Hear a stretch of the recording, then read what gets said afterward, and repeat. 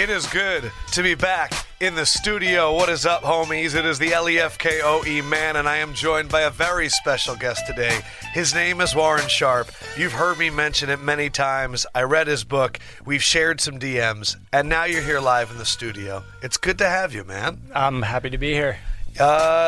I want to get into who you are, what you're doing, how I feel like it's been 2018-19, the year of you and everyone looking at analytics and not being afraid in the NFL anymore. I think it went from, well, this is a sport where we don't do analytics, to, holy shit, maybe we should throw the ball on first down. So I want to get to all that, but let me just talk to the homies really quick if that's cool. Very all right, cool. So... guys, I've been on the road, and this has been insane. And I'm just going to open it up to you and be honest. I was in Atlanta. I did the whole fast break thing, and I was live for 4 days. I think I did like 32 hours of live TV, which I'm going to be honest, it'll knock your ass out, Warren. It's a little crazy. From that, I went to Lexington, did a shoot with Josh Allen. Could be a top 5 pick out of Kentucky. That podcast will be coming, I think in 2 weeks. We're going to do a bunch of draft prospects. I recently interviewed John Abram, the safety out of Mississippi State, and I'm telling you right now, it is the most honest interview I've ever had. He came after Nick Bosa. He called himself the best safety in the draft. All he wants to do is pop people, and I may or may not have freestyled in the beginning of the interview, Warren. It may have come out. So that's coming up in the next few weeks as well. Just to kind of break it down, I'm happy to be back. We're going to do a little bit of news and notes with Warren, and then we're going to kind of get into his story. And then, next week I'm going to be in Minneapolis for the Final Four, doing some Twitter live shows at the Final Four. If you live in Minneapolis, I know we had a good time at the Super Bowl last year. Hit me up on social, and we can make this work. All right, so, Warren, NFL league meetings are going on, and every year, there's a new rule on the table, and every year, nothing happens. So I didn't read into it for real this year. But now all pass interference calls can be challenged. Calls, non-calls, and I'm shocked. I'm surprised. I thought that what we saw with the Nickel Roby-Coleman hit was a once-in-a-lifetime non-call. I thought it was a freak occurrence. In your world, it's a supreme outlier. And yet we're changing this now, and I saw you tweet out what happens in Hail Marys. Because if you've ever seen a highlight of a Hail Mary, there's like 17 stiff arms. Is this good for right now and maybe bad long term? Like, what's your read on this whole thing? I think it's good because the league is being progressive and technology is improving. We have more camera angles, better camera speed, better camera operators. So it makes perfect sense to be able to incorporate that technology to better get the games right. And I think one of the big things that the league has, like Goodell, the commissioner, is always about the integrity of the league, Well, it doesn't look very good on the league when they have the ability to use replay, but yet they're having these egregious calls, and that's all anybody's talking about for the very next week after a game ends so terribly. Yeah, you tweeted out the video of it, and you were like, can you imagine? It got like 67,000 likes. Because it was a seminal moment of a video that was so blatant. But slow motion of pass interference calls sometimes are wildly subjective. Oh, yes. And this one, that's what I mean. This one was so blatant, but I don't think they're going to be this blatant in the future. I could see us sitting there and watching highlight replays for 5 minutes at the end of a game, and I don't know. Like, it kind of scares me, to be honest. It should. I think it should scare all the fans because we don't really know. I think one good thing about it is that we probably aren't going to have as many coaches challenge spot fouls, like spot, because they're going to want to save those penalties, challenges for when there's something like a pass interference call. The team that's down in a game always will have now the option to throw the ball deep inside that 2 minutes, and the coach doesn't even have to use the challenge. Of course, the penalty could come on that team. It could be OPI offensive, but I think that's the part I'm most concerned about. I'm okay with a coach being able to, once a game, challenge something that the refs just missed. I mean, they're going to make mistakes and miss. What's going to happen, though, you're right, we're going to have situations where all the announcers are going to talk about, well, the coaches are out of their challenges, and that was one that should be challenged. And now on every single time that there is a questionable replay, that the coaches don't have challenges anymore, the commentators are just going to keep talking about it incessantly during the game. Let's bring in Gene Steratore in the booth. Right. Yeah. So there are going to be very annoying situations where it's going to kind of invade the rest of our viewing pleasure of watching the game, because we're always going to be thinking on every pass, could this be challenged? And if the guy actually had challenges, would this have been overturned? Is there a way to use this strategically for coaches? Like you were saying, like last 2 minutes of the game, does it just become lob city and you're kind of looking for contact and try to initiate contact? Because now we're gonna go to the booth. We're going to go to New York. Right. Well, there's certain types of routes are more likely to draw PI calls on the defense. Oh, you're going to talk dirty to me. So what are the routes? What gets the most? It's the go routes get some of the most. Yep. Also, some of like your deep post routes, your fly routes, like those are the types of routes that get the most calls. The balls where like the air yards on the pass are like 20 plus yards down the field. The short routes, you can jam inside the first 5 yards. You can hold a little bit anyways. So those calls aren't, the short passes aren't going to be as plus EV, but the deeper passes where this could be utilized. So I think there will be coaches that are going to strategically, and not all of them get on this as quickly. You're going to have like the Baltimore Ravens, who still wants to run the football a ton, and the Dallas Cowboys, who still wants to run the football a ton. Yeah. But some of the more progressive coaches are going to realize that some of the deeper passes, look at the Philadelphia Eagles. They just got Deshaun Jackson. Carson Wentz has a ton of accuracy down the field, but he wasn't able to keep healthy players on those deep passes down the field. Matt Collins got hurt, all those guys. Last year, even the year before, when they won the Super Bowl, Torrey Smith got hurt, wasn't there at the end. So now you got Deshaun Jackson. He can run those deep routes that are called often on PIs.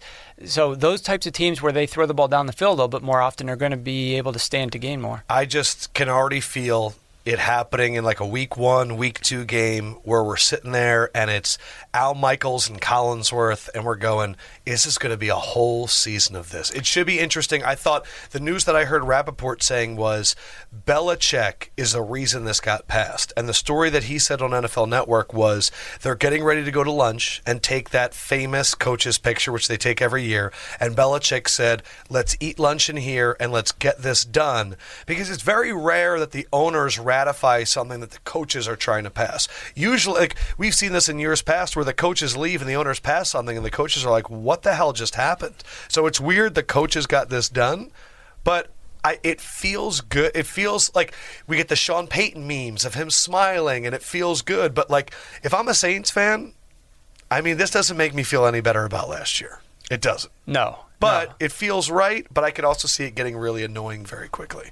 It could. The one weird thing that could happen is it could be something like the helmet-to-helmet rule, which was such a massive story over the summer. Overcalled in preseason. Overcalled. Right. And then they just went back in the season and completely dialed it back. Yeah. All of our fears came to nothing because it was rarely called, only in the most egregious situations. But I think it's like a team floating out that they might sign Colin Kaepernick, then seeing the reaction and then going, oh no, we're the Baltimore Ravens. We shouldn't do that. Yeah, you let the air balloon go up. Some old shit, yeah. No, you let the air balloon go up. See what the response is. But I do think because the coaches can challenge this, it'll be interesting to see how those rulings go. If the ruling is like in the first few rulings in the regular season, if the ruling is like, well, it wasn't egregious enough, then maybe we won't see it quite as often if the coaches lose their challenges because it's not clear and obvious. But as you mentioned earlier, most passes tend to have PI. There's grabbing, there's tugging. If you can get like on a 30-yard pass down the field or a pass into the end zone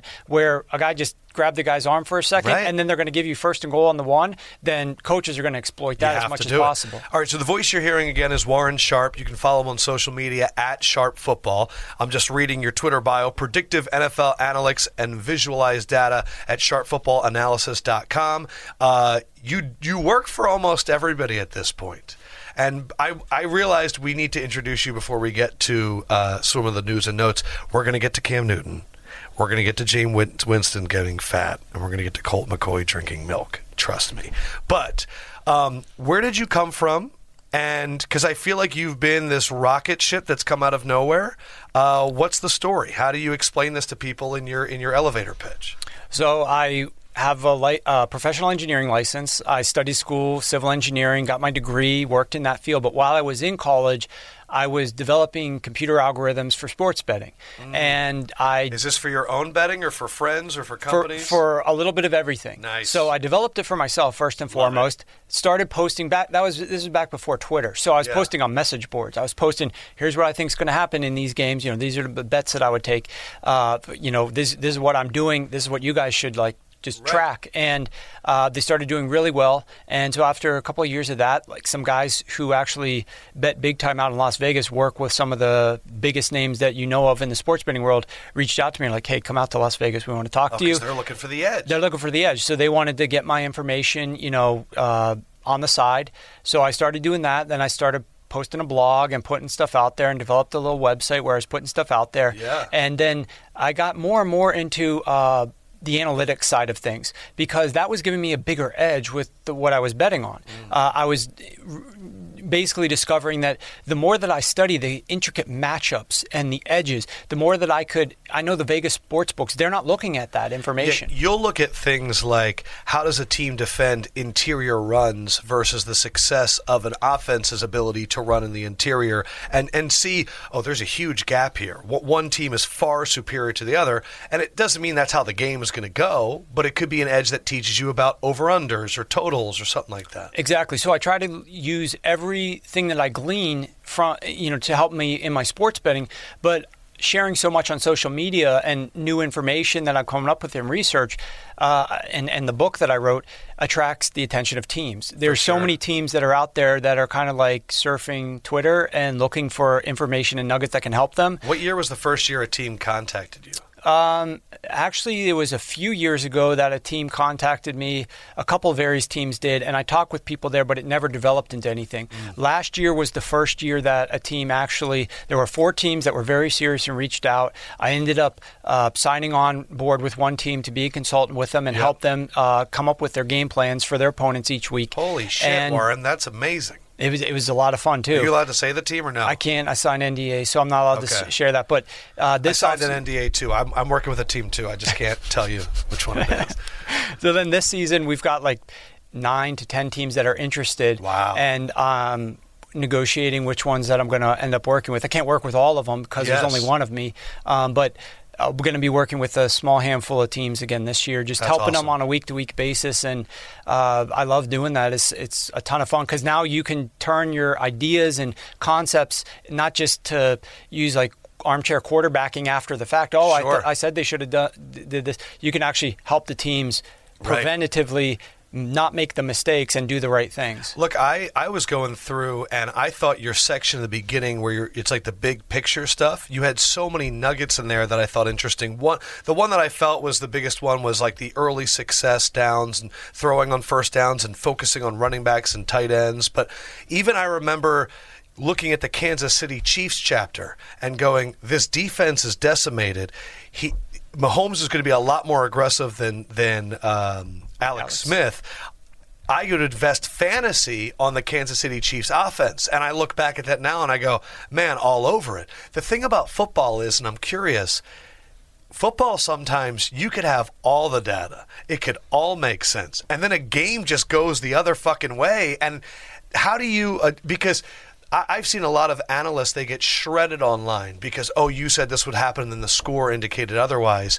How do you process that in a game that there's not a ton of statistics, there's only 16 games? How do you balance that? Yeah, it's tough. I mean, it's a small sample size, as you mentioned, and there's a lot of variance. The football bounces different ways, and we know that the team that wins the turnover battle wins 80% of these games. So you could be right on a lot of what you're saying, and the result isn't what you thought it was going to be because of a pick six or because of a turnover on the 20, and then you didn't even get any points, let alone a field goal. So you just have to be diligent and thorough about what you are forecasting, and you're going to be right. I mean, if you do it the right way, you're going to be right more often than you're wrong. And at the end of the day, it's about the process as opposed to the actual results because there's so much variance. And then eventually that consistency will lead you to that vaunted 60% number, right? What's the best you've ever done? One NFL season on my totals, I hit 71%. Felt amazing. Oh, yeah. Well, how does Warren Sharp celebrate a season after that? Bought yourself a new blazer? Yeah. I take a nap, a siesta, man, because I work so much. I'm working like till 3 a.m. each night during the season. Really? Yeah. What's a Sunday for you during the season? Oh, it's like, hectic. are you charting while watching the games, or are you just watching the games and processing? And I'm taking notes. I'm taking notes during the game. So I've got in my office, I've got a bank of 6 computer monitors. Sure. And then I've got my was it like a 10-foot projection screen surrounded by monitors on either side, so I can watch. Yeah, I put the DirecTV, all 8 games in the box on the main TV. Do you watch Red Zone? No. You don't? No. I do all 8 games, and then I do the 2 side TVs, so I can fit maximum of 10 games on at once, and there's never more than 10 that are being played. But it does frustrate me when they put 9 at the 1 p.m. and slate. 3 or 2 at the 4. Exactly. And you're nonsense. like, what is going on? Right. It's all right, totally so ridiculous. I might be one of the only people in this world that has the capability to watch as many games as you. Like, we have that set up where I can do that. How the hell do you watch all the games? Because I will put Red Zone on 1 just to listen to the audio. I don't watch Red Zone, but it'll catch me up if I missed a screen over there. But, like, what's your system for watching all these games at the same time? Well, I sit dead center right in the middle of everything. And then I kind of, week 1, it's hard, right? It's an adjustment. But after that, like, the brain picks it back up because it's like riding a bicycle. You remember, and you kind of are just aware, oh, well, these 2 games are on commercial. And this game, they just punted. And so you kind of know. So I'm constantly looking around at the different, and I rarely listen to the audio because most of the commentators, I mean, some of them might listen to you.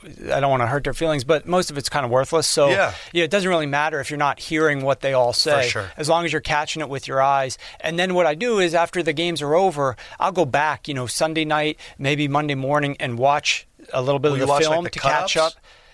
Sometimes I'll watch the quick, like 30-minute, the game in 30 minutes type deal. I won't go back and watch the whole game unless there's something that I need to. If there's an injury, you got to see how the guy was carted off the field or how he got off the field. There's a lot of different things that you might be wanting to look into that the cut-ups won't catch. What kind of content are you putting out after 3 a.m. on Sunday? Like, what is the material that you're making? Is it looking ahead already to the next week? It's a little bit of both. I'm starting my work for the team, so I'm working on the reports for the teams. So and what information do they want? Well, they want to know for the next week how they're going to best prepare for their opponent. So I'm looking at the games that they just played. I don't really look at a lot of data that goes back season long, although I will incorporate that. But I'm looking at like the last 4 weeks primarily, what their team did, what the opponent did, self-scouting, what do they need to improve, looking at the defense, how are opponents attacking them, what's successful, what's not. Sure. But I'm doing a lot of that, but then on my website, I have a stats website that's free to use. So I'm updating all that data, Visualize Stats site. So then everybody who wants to, you or anybody else, can go there and research and look at,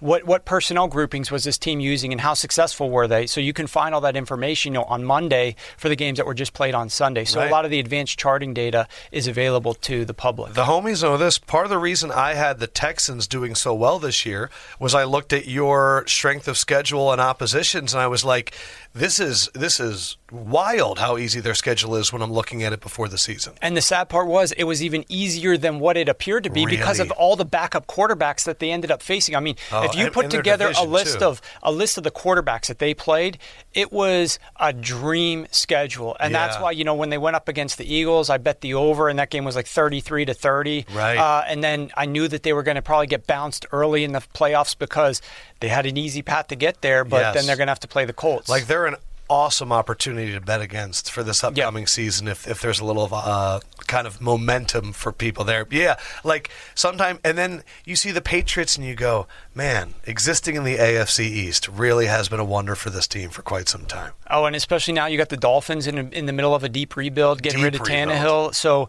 you don't know exactly what their future is going to be. Will they draft a quarterback this draft? What will they end up doing at the quarterback position? Sure.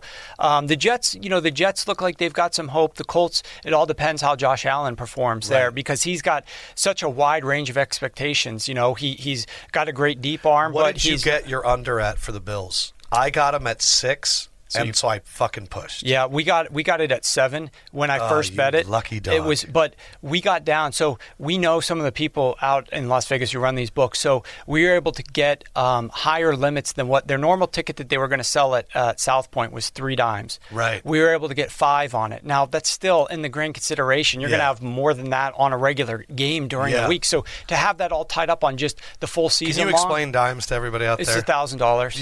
Yeah. So it's and generally you're speaking the to win amount. So you're going to win 5 dimes, so you're betting 6 at the juice that we put down to get the 5. But that's what you're going to walk away with. Yeah, because the preseason bets are my most fun. I had a situation, Warren. You'll appreciate this. Last game of the year, I took over 7.5 or over 7 for the Dolphins preseason and under 6 for the Bills. And because the Bills won that game, I pushed both. Nice. It was a killer. Yeah, that's not good. But, those things happen. I mean, that's why you got to jump on them, as you know. Like, the earlier, the better. I know. But some of the times you are struggling to figure out exactly what you have to do, or is there an injury you want to wait around for? Like, a lot of times you will want to wait until that third preseason game to make sure your starting quarterback is going to be healthy. We've seen it before. So if you're going to bet an over, you may want to wait unless you think the line is completely wrong. If you're going to bet an under, hey, any injury helps unless it's to like some key defensive players that would happen in the preseason or something like that. All right, so I'm a gut bettor. So I am someone that, like, I'll look at, you know what, the Steelers right now taking on the Raiders, this feels like a letdown kind of game. I'm going like that. When you see a lot of me, I'm the people that, I'm the public betting. I really am. I embody them to a T. But I love listening to you guys to guide to not be as public. Or I'll watch late line changes, or I'll see sharp money come on. What are some tips for people like me, the average public, to stop being public? What are a few key things that we can do to fix our game without having to have 9 monitors, 10 televisions, all that stuff? The easiest thing you can do is don't put what just happened with your eyeballs at the front of what you decide to do for next week's games, because everybody bets off of what they just saw. And a lot of times, the Tennessee Titans rule. The Tennessee Titans are the ultimate team. They'll like beat the Patriots and then shit the bed next week. Exactly. So especially because in Las Vegas they do look-ahead lines. Look-ahead lines will tell you like the week before the game what the line they're projecting could be, and you can actually bet on those if you want. The limits aren't high, but you can actually bet on those. So, for example, if you saw that the Tennessee Titans were catching 6.5 points in 2 weeks against the Rams, okay? And then the week before that, they beat the Patriots at home, 30-13, whatever the score was. And then that 6.5 drops down to 4. So next week you're only getting +4, and it was +6.5. Yeah. You don't want to bet the Titans at +4 because you know that there's a massive overreaction to what just happened. So look at the look-ahead lines, and then that's a really good piece of advice. The second one is check the very late line moves at a sports book like Pinnacle. There's a lot of free odd services out there. I've got one up at my website, but you can find them anywhere that basically chart out like what the line movement is, and it's like updated in real time. Yeah. And so you want to look for where some of the late money is going on games. When you say late, game kicks off at 1 o'clock. Are we talking noon? We're talking like 12:45, 12:50, that late. Because oftentimes, like at a book like Pinnacle, they will be begging for money on the team that you should be betting against. So they'll be giving, if they've got the best number on it, best line on a game. Let's pretend that the line is the Giants are playing the Redskins. Sure. And the Giants are at home, and the Giants are laying 3 points, but the juice, if people know about that, is -125. You have to bet $125 to win 100. But at Pinnacle, it's -3 plus 100, meaning 100 gets you 100. And most of the other books are -120, -125, -130. They are begging you to take the Giants at that cheap number. Wow. So it's so hard to resist it. It would be, but you don't want to. They are very sharp books, so you want to see what they're begging for, because that means the sharp guys are betting the other way. So what you're saying right now is, if you look at the books and you're saying Pinnacle right now, and is Pinnacle, I guess, one of these big time offshore sports book. You look at them, and if you see a vig that's like really off, and they're trying to invite betting, even at your own sports book, kind of flip it a little bit. Yeah, at your own book. Yeah. Look at what Pinnacle's begging for, and bet the opposite way at your own book. Wow. That's wild. Yeah, I mean, that's just one tip. And you want to do that like very close to the time that the games kick off. When you hear people say Vegas just always knows, why does it seem like they're able to have such an advantage? Why is it that the public is at such a disadvantage compared to these casinos? Well, the public bets on emotion so often. The public chases their losses so often. So Vegas constantly has the ability to, like, take in more money. I mean, that's why they're building those casinos out there so nice. So they're taking in a lot of square money into the marketplace, and they're charging you for it. They're making you pay the VIG, 110 to win 100, etc. And so you really have to be, I mean, you're not going to strike it rich. Most people are not going to strike it rich betting on sports. So you just got to be careful. Especially the NFL. Understand that you're doing it as a hobby. It's fun. It's something to talk about. It's something to analyze. And now it's legalized, so making it even more fun. You talked about NFL teams contacting you. Have you ever had like an insanely wealthy person go, I want you to be my personal analyst? I did have one guy who is extremely wealthy, but I can't really discuss the venture that he wants to do. Sure. We haven't actually executed it, and we may not, but he's got an idea that would really change a lot of things around the league if he was able to do what he wanted to do. That's all I can say. But I love that you have secrets, because I can't keep secrets, so this is great. Like, I talk too much. I have a problem. Yeah, it's fun. I mean, you get to meet a lot of people. I mean, that's what social media, it's so great, because people have the opportunity just to reach out to you and communicate with you. When did you see your social media go from, I feel like I'm talking into the void and I have great things to say and no one's listening, to, holy shit, Louis Riddick is saying, this is the fucking man? Like, when did you start to see that change? I think the biggest flip came when the Patriots beat the Jacksonville Jaguars in the AFC Championship game in 2017 season by coming from behind by 10 points. Jacksonville was up by 10 in the fourth quarter with the ball up in New England. Insane. And I just ripped the predictable play calling that Jacksonville had, and I had written about it in my book the prior year, that I was worried about Nathaniel Hackett because of the way that he calls plays with a lead is going to cause this team to lose games and might even miss the Super Bowl, because this team has some overall talent. He went like run, pass, like some absurd amount of times. He was very predictable like with all the series. Of time. Yeah, it was a sequence. He had 3 possessions in the fourth quarter. He did the same exact play calls on each of the 3 possessions,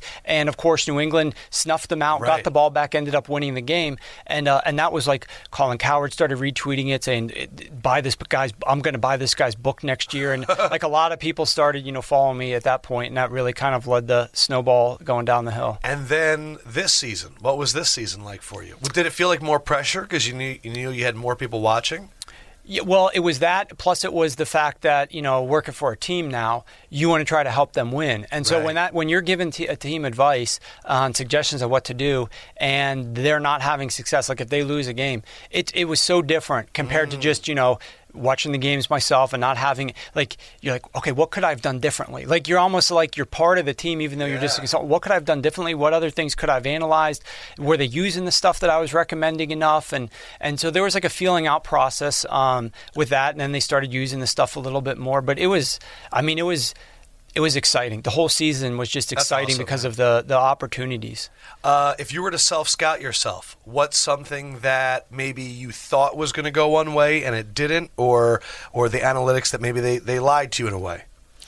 And I don't know. I would have to say one of the things that I thought that I would be doing now was possibly working full-time for a team. And actually, I was presented a couple of those opportunities, but I think the consulting gig is the right fit for me right now. And so that's where I'm at. And you get to come on shows like this. I get to do shows with you. Yeah. I get to do more media. I get to have a Twitter account. Because if I was working just for one team, I'd be vanished. I'd be like off the radar completely. Ain't nobody going to know where you are, who you are. Yeah. And we've got now sports betting is legalized. There's so much fun stuff that we're going to be able to talk about this football season. And if I was working for a team, I would just be, like you said, in a box somewhere off to the side. Nobody would even know what I had to say about anything to help them process the game in a little different manner and maybe try to win some money. You bet the games too, right? Well, I had in the past, but when I started working for this team, I had to officially agree not to bet the games that season.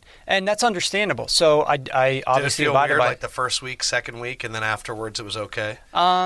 I found in this business, and you tell me if I'm right, that when you make a lot of your predictions public or you kind of put your information out there, sometimes that's enough juice to kind of feel it. I know, like the money, it's one way of doing it, but when I have to make my picks and I know that everybody knows my pick for that Steelers-Patriots game, there's the rush there too. I'm on my seat just like I had a few $100s or a few dimes on it as well. Yeah, the problem with me, probably you too, like we're just very competitive. That's why we love sports. We're just really competitive people to our core. So it doesn't really matter. I could be betting with you whether like we roll that football where it's going to fall off that table. But you want to get degenerate? I'll do it. So we do stuff like that. I want to win. And so it was the same way, whether or not like I actually had my cash on that game. I know that a lot of people are listening to what I'm saying and putting their cash on it. So I'm just as like upset if it doesn't go our way. And I'm just as ecstatic if it does. Do you get a lot of like Twitter trolls too when it misses something? Fortunately, not too many, and I'm not sure why that is. But I think possibly the reason is they understand the process, like how much work I'm putting into it, and the fact that I will go out there and the final little bit is this is what I think is going to happen. But the prequel to that is all the reasons why. Yeah. And what ends up happening for a lot of games is that let's say there's 5 reasons why I think a game's going to go my way or go a certain way. I might hit 4 of the 5, and everybody can see, oh, he's right here, he's right here, he's right here. Yeah. But then he was wrong on this one, and then there was an interception, or there was like a horrible call that went wrong, and then it barely loses. Like it was winning at halftime, but then it barely loses. Okay, this is terrible. Like we hate the fact that this lost, but at least we understand the process, and it was actually slated to win, but some fluke stuff happened, and so that's the way. Your biggest win of all time? That's tough. That's a tough one. Because don't fucking tell me there was an NDA. I don't want to hear that. No, there was no NDA. I want to celebrate with you right now. It had to have been the Super Bowl. This was a lucky one. This was a lucky one. But see, on the Super Bowl, you can get down a lot more money than you can on the regular season game. So when the Patriots played the Falcons, I took the over in that game. Nice. And the game was obviously, 21-3 at halftime. Right. Looked like it had no chance of going over. And a lot of the sharp guys had bet the under there, but I went against them. I don't care what the public does or the sharp guys do. I obviously know that there's probably more value on the sharp side, so that's where I end up more often than not. But that's just because my models will agree with that. Right. But in this case, I was riding with the public, and it didn't look like it had a chance at halftime. But we had a fair amount of coin on that game, and luckily it was able to win late, went to overtime, and we won, and that was a big payday. But also, it gets competitive with the sharp groups. How much are we talking, Mark? I can't get into that. I can't get into that. But with the sharp groups, I mean, the interesting thing about like advanced level sports betting is that you think that we're competing against the sports books. We're really competing against the other professional groups to try to get down on the games at the right time and at the right number before the other groups who want to get down the same thing. Impact the number. So you're always like, I'm not racing or caring what the public does. I look at what the line is set, and then I start saying, which of the games do we want to attack, and when are we going to attack them? Right. Because we need to beat this other group that has been betting the same game the last 3 times. Or we're going to lose that number, and that's the thing that, like the guys that I work very closely with in Vegas, we talk 5, 6, 7 times a day that do this for a living. We're constantly during the season talking back and forth. That is the most important thing to them, the line movement. If the game loses, they're mad, but if they got a bad number, then they're going to be even more mad. Or if we missed the number, we missed the number, so we have to take a worse number, and then it loses. Oh man, this sounds like the best fantasy league of all time. This sounds like the underground NFL. Like, how many teams would you say there are, like of note? Oh, of like pro sports betting groups? Yeah. There's probably 10 to 15 that impact the market. Wow. Some are bigger. Like there's obviously a couple of really big ones. Super whales. Well, they're like a conglomerate of a few different guys, and they there's so technical in nature how they get down at all different sports books at the exact same time, and the lines will move tremendous amounts because they're betting. There's limits everywhere, and especially early in the week, the limits are even smaller. But when you're forcing action at all these different books betting at the same time, you can move the line tremendously. And so there's definitely one massive group that influences the market and bets on the games early and moves the number. So they're a group that you're always. Do these teams have names? Yeah. Really? Can you say them? Well, the one group that I'm talking about is the poker group. They call them the poker group. Really? And how does a team get built? It's not like pick up at the Y. How do you find people? You get a network of people, a couple sharp guys. They want to raise a bunch of money. They team up together, and there's been a couple groups that have been built within the last 3 to 5 years of very. And how do you know if somebody should be on your team? How do you if you see someone, they're like, I got a lot of money and I'm a shark. How can you prove that? How do you know that they have the goods? The main thing, if somebody comes to you and if they've got money, and they want to help, I will bet the games for you, or those types of things. Then they're going to be the ones getting down the money. Are you telling me there's 15 other Warren Sharps out there that all these other teams have? Many of them, there are other people like me. I don't know that they have the algorithm, the analytics side of it like I do, but they definitely have the algorithm side of it like I do. And there are different people on different teams very similar to what I do. And are there algorithms around the numbers, or is it around actual football, like statistics and charting, all that stuff? Some of it is play-by-play. It depends what different people you put into their models. I mean, the more sophisticated ones will incorporate play-by-play data for sure. Wow. Have you ever has it ever been you're walking down the streets betting on the Jets or whatever, and you're you see another group and they're going to a window and your guys are going to a window? No, see, fortunately I'm back here, so I don't have to worry about it. I'm on the East Coast, so that's one of the good things about being away from Las Vegas is that I can focus on my work in my bunker, just churning away on my algorithms and watching film and not get caught up in all that and stuff. Not get caught up in any of the. So I'm sure there's been times, though, where you guys are getting ready to put in on a number and all of a sudden the number changes and you're plenty of times. Frickin' poker group. Oh, yeah. Trust me, more often than not. It happens so many times. And the other thing that we can't understand that's infuriating is when a team, a line's being bet up. Let's say a great example last year. The Saints played the Cowboys, and the total is getting bet up because it looks like the Saints are a high-powered team. The Cowboys, this is a Thursday night game. Game. It ended 13-10. Dallas won in a big underdog. I think +7 or something. But I had that one. That line was getting the total. All of a sudden, got hammered to the under early. And we're like, why won't these guys just wait, let the public bet this higher, and then get the under at a better number? But a lot of these guys are so based on their computer model that as soon as it hits a certain point, they'll take it. Whether or not the number that they're betting, under 48, has value versus 47.5 or not. If it gets to 48, we're betting it. Or if it gets to 50, we're betting it. Even though, if they waited till it got to 51, that's a much more valuable number to bet the under at. But they're just so... it does get very frustrating. That's where I'm so funny, because I'll be the value between a 48 and a 51 is epic, right? I'm sitting there going, if I would have bet the under 51, I would have bet it at 48. That's why I'm just a public Joe. I feel it in my bones. Well, sometimes the number matters. I mean, it's rare that you would, if my model, for instance, said the number should be 51.5, right? I'm not going to bet the under if the under is sitting at 52. There's just not enough value there.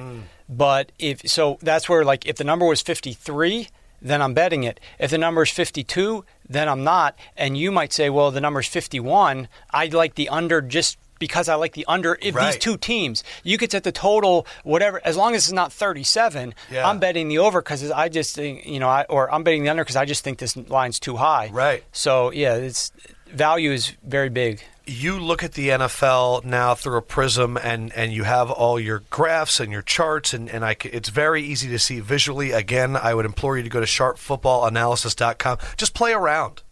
Mess around with the different sliders and check out different things. And if you have a favorite team, kind of check out your own team. See what they're successful at. See what they're not successful at. It's a fun way to look at football. Who do you think in the NFL, is it the Patriots and everybody else?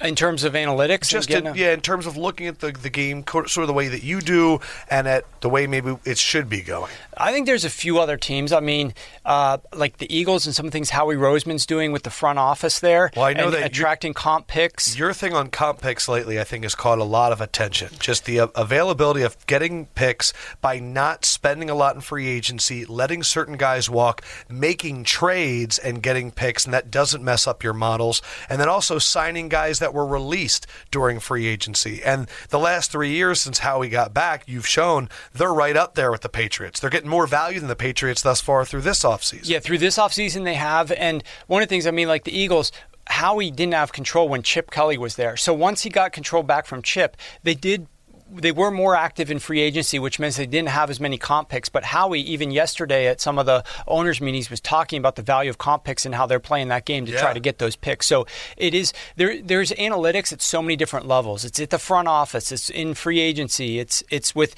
trades. It's at the team level. It's with roster building. It's with game management. It's with fourth quarter timeout decisions. It's with play calls. Sure. It's like so many different levels of it. And there are definitely teams besides the Patriots that are getting much better at rolling it all up and incorporating it. I worry that the teams at the very low end of the spectrum, teams like the Arizona Cardinals and teams that are bad, like they're more invested in like their new coaches or the coach that's on the hot seat. Those guys aren't going to be like all of a sudden wanting to jump into analytics. No. So they're not going to have the edges that the really good coaches who have got long track records might be like, we know how hard it is to win. We want every freaking edge possible to be able to win some of these games. And so those guys are going to invest more in analytics. And that's why I view this as like more, its potential to become more of like the haves and the have-nots, where the teams that are using the analytics more and diving more into it are the better teams to begin with. Right. And so they're going to continue that dominance. Whereas the teams that are bad, where coaches are fighting and, there's a lot of turnover there,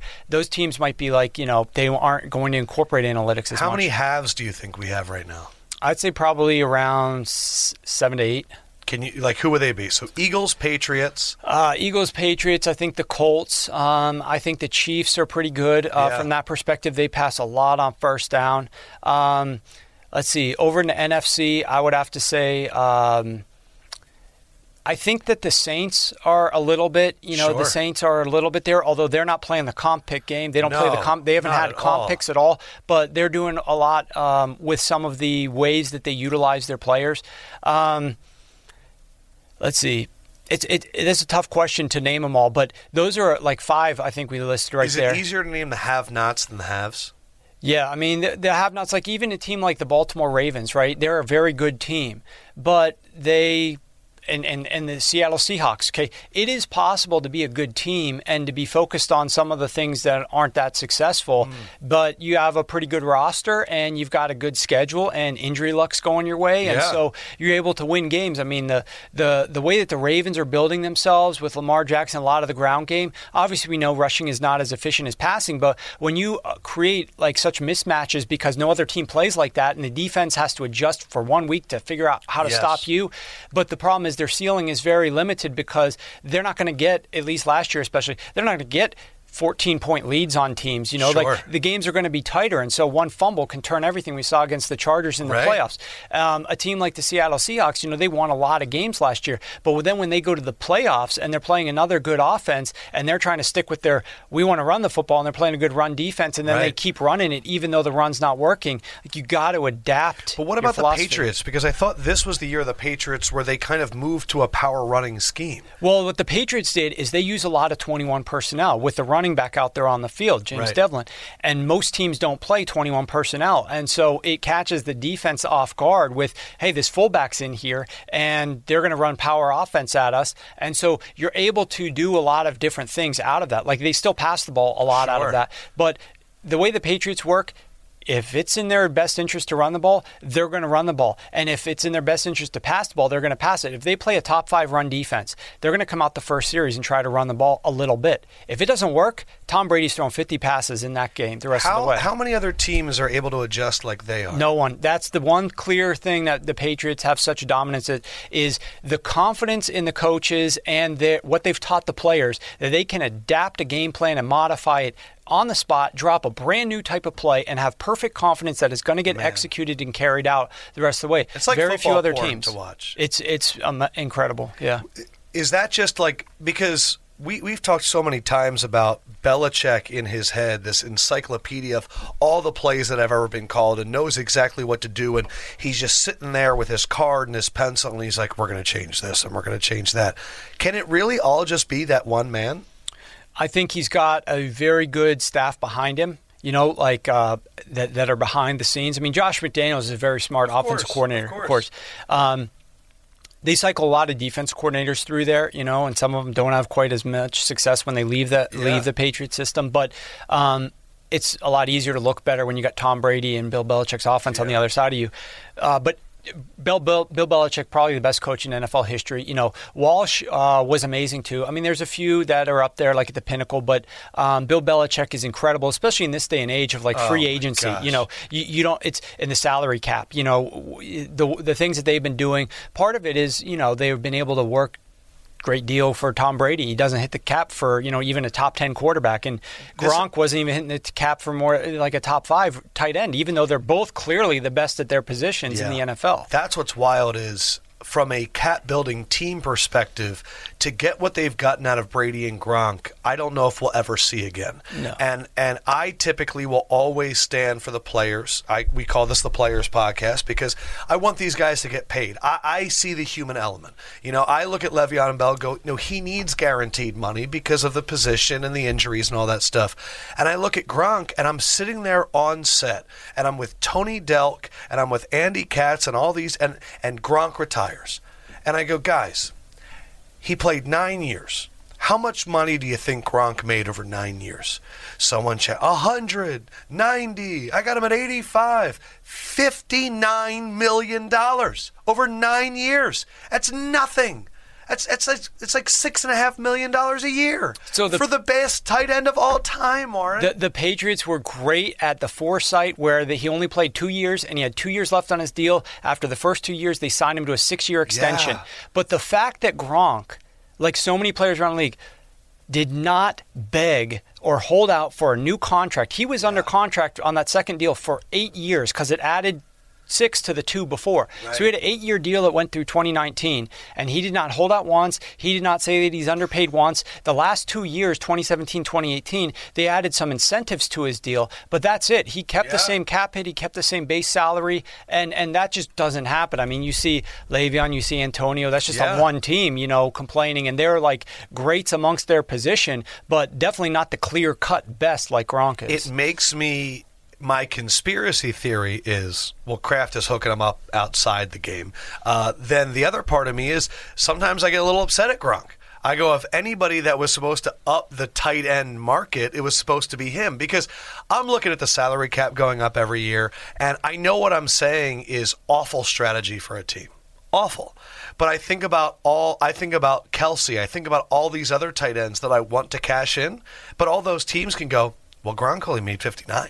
Right. It's the ultimate leverage point now for every team because he's freaking Gronk. It's crazy to me. But that's the Patriots. And I think when you buy into a system, Trent Brown, we had him on, and his episode came out on Tuesday, and he said, when I went to the Patriots, I fell in love with the game again. And that's the other thing that these other teams can't give them.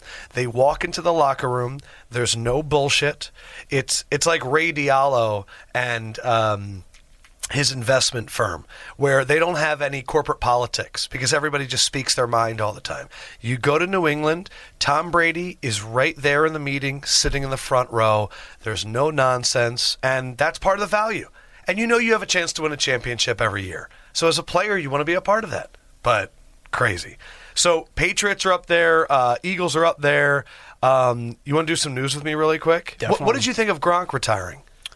And from analytics perspective, how great of a tight end was he? I mean, he's clear-cut the best. I mean, he's better than most wide receivers, like in terms of his yards per attempt and his success rate. So, I mean, he's just ridiculous. And the fact that he did it with such longevity year after year after year, the problem is his body kind of gave out on him. Right. And he was less productive in 2018, obviously, and that's probably one of the reasons why he wanted to walk away when he still had a little bit more of the health. Plus, he's going to have, I heard he didn't even spend $1 of that $59 million, and he's been living off endorsements. Now he's going to have a lot more opportunity to make more money on endorsements. So there's still upside, and he always has the chance to come back. Look, his salary cap, his cap hit for the Patriots this year, I think was going to be $11 or $12 million. and it was the number one highest cap hit of any tight end. So now what the Patriots get to do is they get to take that $12 million. Yep. Stick it back, invest it in other players. Obviously, they may have to draft a tight end to replace him, right? But now, if Gronk comes back later in the season, they don't have to give him a cap hit of that much money. So they could still have him for the playoffs, save all that cap hit. I mean, it could end up working in the Patriots' favor long term. I think it will be. When Rosenhaus came out the next day and said, hey, if Tommy calls him up middle of the season, I could see him making a comeback, I went, that's happening. Why would you float that out? Like, in what interest does Rosenhaus have going? It's not like he said Gronk can sign with another team. He just said that team. I think it's 100% happening, Warren. Do you feel with me there? I feel like, I don't know the 100, but I think it's above 50. I really do. You're more, see, I just throw out numbers. All right, so I have to do a little bit of, big offseason. These are stories that get a lot of attention, and they're not really stories, and I can't believe we're talking about them. We are in the midst of the greatest big offseason season I've ever seen. Off-season. 2 weeks ago, Cam Newton came out and said he's going vegan. And we have had a long history on this program, Warren, of guys going vegan, and I think it's actually shown that it's not worked in the NFL. It's been negative for Demaryius Thomas, Adrian Peterson. I think it was a joke. Theo Riddick, but like all these stories, and every single one of them have had issues as their careers gone on. But then he's on the James Corden show, and he says he's not climaxing for the entire month of April, not taking care of himself, not having sex, anything. And it's all to test his mental strength. Cam Newton already is going to go into the Big Offseason Hall of Fame. The strategy is interesting. I guess the question I ask myself is, could I have that mental fortitude? I just met you. I don't think I can do it. I think that if Cam is able to do this, I worry about the first guy that's going to try and tackle him this season. Because the amount of strength, and I don't know if you can chart this, that he's going to take out on a linebacker is going to be immense. But I'm also worried, is Cam having a mental breakdown? Is this like a midlife crisis right now? Is it because he's seeing Norv Turner and he's like, I have to play with this guy? What's going on right now in Cam's head that he's changing everything? I don't have the answer. I'm just amazed by what Cam's doing, Warren. I really am. I agree. I don't know that there's any realistic reason for this except just like a ridiculous challenge for himself, to like you said, to see what he's going to do. But it's real life Seinfeld, to be honest with you. Yes. You know, the bet with George and Elaine, and yes. you know, there's a few different episodes of Seinfeld that touch on touch on various different things. But remember when George, I guess, abstained and became extremely intelligent, Elaine did the same, and I think became really stupid. Right. And that was just a hilarious episode. And then George finally, You're speaking my language with Seinfeld. George finally got lucky and then became just an idiot, I believe, after that. Yes, So, of course. I mean, it's going to be interesting. I want to see what Cam's mental acuity is after this, and then measure it, you know, to what happens. They should do. He should take Wonderlicks and a bunch of other like mental tests. Take a Wonderlic everything right they do at the before combine, April, and then right after April. Yeah. Give him like a week of being back to normal. I love and it. then test him again. All of a sudden, he's just like taking pictures inside the library, and he has an engineering degree. All of a sudden, he's doing online courses at Phoenix. I'm so curious. And then all these stories, I want to break it down to the Panthers. What did you think of how they approached the season last year? Ton of Christian McCaffrey catching the ball. Did you like what they did? They started off so strong. It imploded in Pittsburgh, and then it was an epic collapse the rest of the way. How did you see their season going before the injury, I guess? Yeah, that changed everything. It did change at the very end. I think overall it was about what we expected. You know, I thought that Norv did better than some people anticipated, myself included. Yeah, I was very questioning of that. And I think they did a great job with incorporating Cam into that style and getting him to do stuff that he wasn't doing in the past under his prior coordinators. The usage of Christian McCaffrey and using him a lot of the backfield as a pass catcher was obviously great. I mean, they didn't have the best weapons at wide receiver either, so they made do with a lot of things in a very difficult division. I think they had overall like a fairly successful season. And I think that's why, all the coaching staff, except for the defense coordinator, is back for this upcoming season. So I think they need to build on that. My concern is Christian McCaffrey's usage. That they're going to scale that and ratchet that down.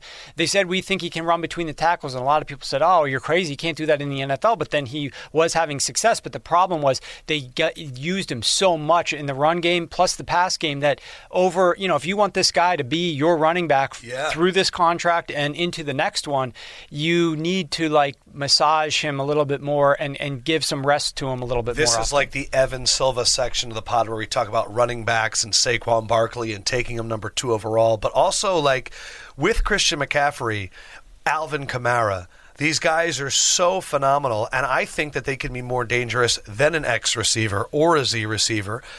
How are they supposed to use him? How do you not give that guy the ball every time? What do you think? How do you stretch that out, but also maximize the potential? Yeah, you call run plays when it's an optimal situation to run the football. So you don't waste run plays, which are going to give – anytime you're running back up the middle. Sorry, my nose is running. I was outside with Josh in 30-degree weather, and I may be sick. So if I keep touching my nose, I apologize. All right, I would just stay over there. Okay, so I'll keep my distance. But what I think that they should be doing is run the ball when it's optimal. Don't run it when it's not. And when you're running the football, so there's different times to Do you mean not on 2nd and 10? Not on 2nd and 10. Gotcha. Don't run the ball as much when you're backed up inside your own 20. Those are actually plus EV situations to pass the football.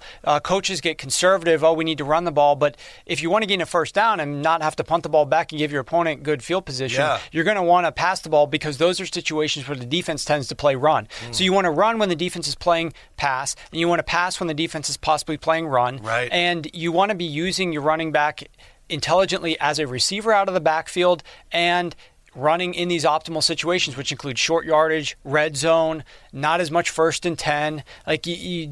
There's ways that you can optimize and increase. You need to increase your running back's longevity in his career by not anytime you're running through your own offensive line and then the defensive line and then linebackers. It's a lot of people falling at your running back trying to hit him.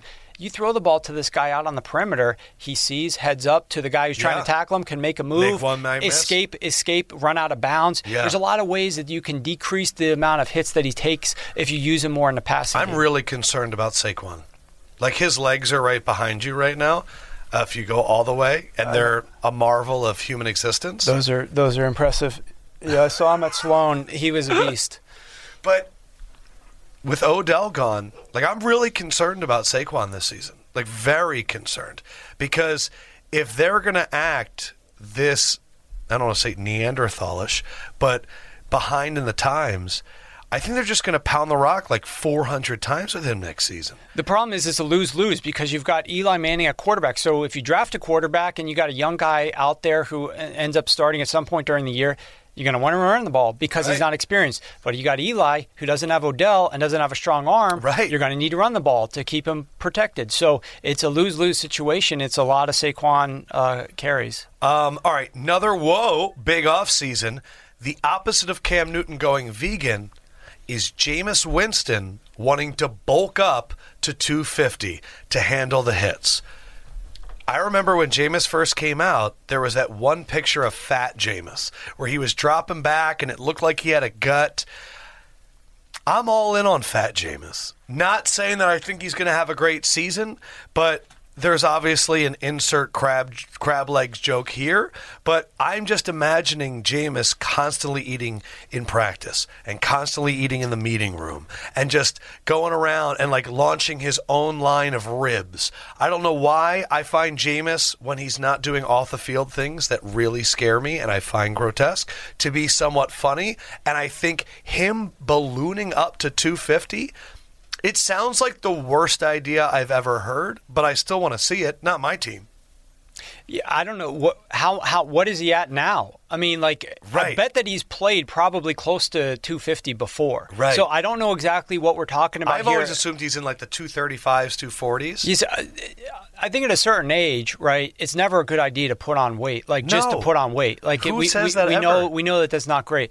I know that Bruce Arians with Ben Roethlisberger, when they were together, now Bruce is down in Tampa, of course, Ben was getting hit a lot. So, they maybe he's like doing that to try to prepare himself to play quarterback in Bruce Arians' offense, which requires him to hang into the pocket and take more hits. But does adding like 5 pounds of fat to your gut, is that going to save you from getting somebody diving at your knees? I mean, I don't know. So I look at Jameis and, I mean, where is he in terms of like looking at quarterbacks analytically? His decision making sometimes is the worst thing I've ever seen.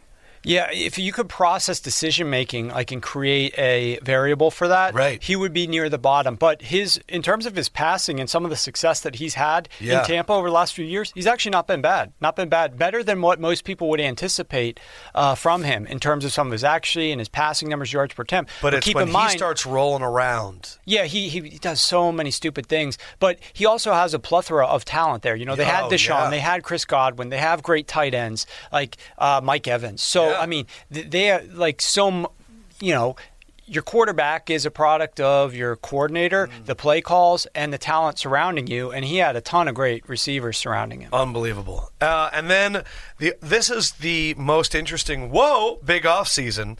Jay Gruden, we're staying with food again. Jay Gruden on Colt McCoy. He drinks a gallon of milk every day. And I think it's the milk that's not pasteurized either. Quote, I think it's right out the teat. This guy is a nut job. Colt McCoy could be the starting quarterback of Washington next season, and apparently he drinks a gallon of milk every day. We've seen this with like Jim Harbaugh before, people that are obsessed with milk in this era where people don't even drink cow's milk. I don't know how that came up, Warren, and I don't know why it came up, and I don't know if it makes me more or less confident in Colt McCoy as a quarterback. Well, I think he's doing it because of the injury to his leg, and trying to get the extra calcium. But there's a thing right now called like supplements, and you could take pills that are just pure calcium. I don't understand. And animal milk, like, is I don't know. Some people don't react very well to it. Like it's a foreign tears thing, me apart. and so it causes some problems, lactose, etc. So I don't really know if it's the smartest idea to take on another like seemingly unnecessary challenge. If you want to increase the calcium, take a supplement. This is, I've never seen a coach more dead man walking than Jay Gruden, and it's been a very interesting week. He looked dead in the picture of the coach's photo. Literally. And then now he's got this quote about milk, and this entire season with Alex Smith maybe never going to play football again, maybe trading up for a quarterback, it just feels like it's like the Dwayne Wade farewell tour for Jay Gruden. Like, it seems like it's a foregone conclusion. He's done, and we just get to watch him suffer all year long. Well, they said that he was hearing about the free agent moves through social media. They weren't even consulting him on any of that, which is totally bizarre. I mean, George Allen, I guess he's like the VP, but he's calling the shots there. Bruce Allen. Bruce Allen, I'm sorry, that's his dad, George. Bruce Allen, not very smart and savvy when it comes to at all. Making moves. And the team is like got the third worst record in the NFL since he took over. Right. And then to suggest that like we want him to buy all the ingredients for the coach just makes absolutely no sense. And then Jay, you're right. I mean, it's like a sad situation, and I think it was just personified in that team photo. All right, so my last thing is you're very good at predictive data. The announcer that's been all about predicting is Tony Romo. And Tony Romo is about to navigate an amazing negotiation. Come out, and there are stories right now that he's looking for a contract worth $10 million per year, which would make him the highest paid sports analyst of all time. He's going into his third season, so his contract's coming up soon. Talk about hitting the market at the right time. And then when I read the story that it's not about going to another network. He might just want to stop. There's part of me that wants Tony Romo to do 3 years and then be done. And he'll go down as one of the greatest announcers that's ever been there because it's been so impactful through those 3 years. Being an announcer is not as glamorous as it may seem. It's a lot of traveling. You're not home at all. He's got a lot of young kids. Really, he's the first announcer I've ever seen that's celebrated. Usually you're picked apart, all your mistakes. But I think he's worth $10 million per year. I really do. Like, I can't imagine how much Jim Nantz is getting paid. But If Gruden was getting in the 6s and 7s, and Tony Romo has now worked himself into where when he says something, we all believe it. And we kind of go, well, who would you want on the call? I'd like Tony Romo on the call. I'm also curious what you think of his predicting of plays throughout his career thus far. I might be a little bit different than the typical sports fan. Yeah. But I want to be taught. I want somebody who's going to give me information. Whether I'm listening to your show, I'm listening to football on Sunday on the radio. I want somebody who's going to educate me a little bit so that I can leave that having enjoyed it. Like I want a good experience. Yeah. But I also want to walk away with like this sense that like I didn't waste my time. Like I actually maybe learned something that I'll be able to use in the future. Tony Romo does that. He provides that education to the common fan. I love it. The fact that he's pressing and is able to predict a lot of the play calls, I think is fun. It's fun. It's like a roll of dice. Is Tony going to be right? Oh, my God, he's right again. Right. So that's like a other element of being fun. He'll identify formations. He'll identify motion. He'll say, you got to look here, and if that's not open, go. He's so good at breaking down plays afterwards. I thought that was what Gruden did really well. But then Gruden kind of became a caricature of himself later on, bringing in like smoothies and hot dogs and all that stuff. But in the beginning, he was showing us things we hadn't seen before. Chris Collinsworth, I feel like kind of goes through and don't you love this? He's like an appreciation of the game, but he's very good, I think, at identifying like in the trenches, showing the blockers and missing all that stuff. And then Aikman and Buck is a talk show. Like that has to be your least favorite one of the four. But you don't have to say anything. I can speak because I don't really care. But I think Tony Romo has put himself into a position where 2 years ago I doubted him. I didn't know if he was going to be good at this. And now I don't think it's crazy that he's looking for $10 million a year. The way I always feel about money is that you need to, obviously he needs to go after what he thinks he's worth. Of course. But if there's no cap on announcers, then pay what you need to get him on board because the people care about it and want to hear about it. That's why when you're coaching a team or you're the owner of a team, why wouldn't you want to pay a bunch of coaches and bring in a lot of talented coaches? Absolutely. It doesn't hurt the salary cap at all. So you have to work within the parameters of the salary cap, but apart from that, pay your people. So pay Tony Romo whatever you think he's worth to get him in there because he's going to keep eyeballs on your You're talking to the guy that last year thought the Giants should have paid $20 million a year to get Belichick. And if he wanted 30, I'd have given him 30. What's it to the Maris, really? Who cares? I mean, and what it's going to do to your franchise, the eyeballs, and then also the longevity of success afterwards. Absolutely. Warren, this was an absolute pleasure. I really appreciate you. Again, follow him on social media at Sharp Football. Check out his website, sharpfootballanalysis.com. I hope this is not the last time I talk to you. I'd like to pick your brain even more, but thank you for making me a better. And I'm going to sound smarter when I talk to people later today. So I appreciate it, pal. Let's do it again. I would fist bump you, but you've witnessed me today, and it's disgusting. Warren, you're the man. To the homies, I am the LEFKOE man. I will see you guys on Tuesday. Keep kicking ass. Keep being great people. Holler at you soon.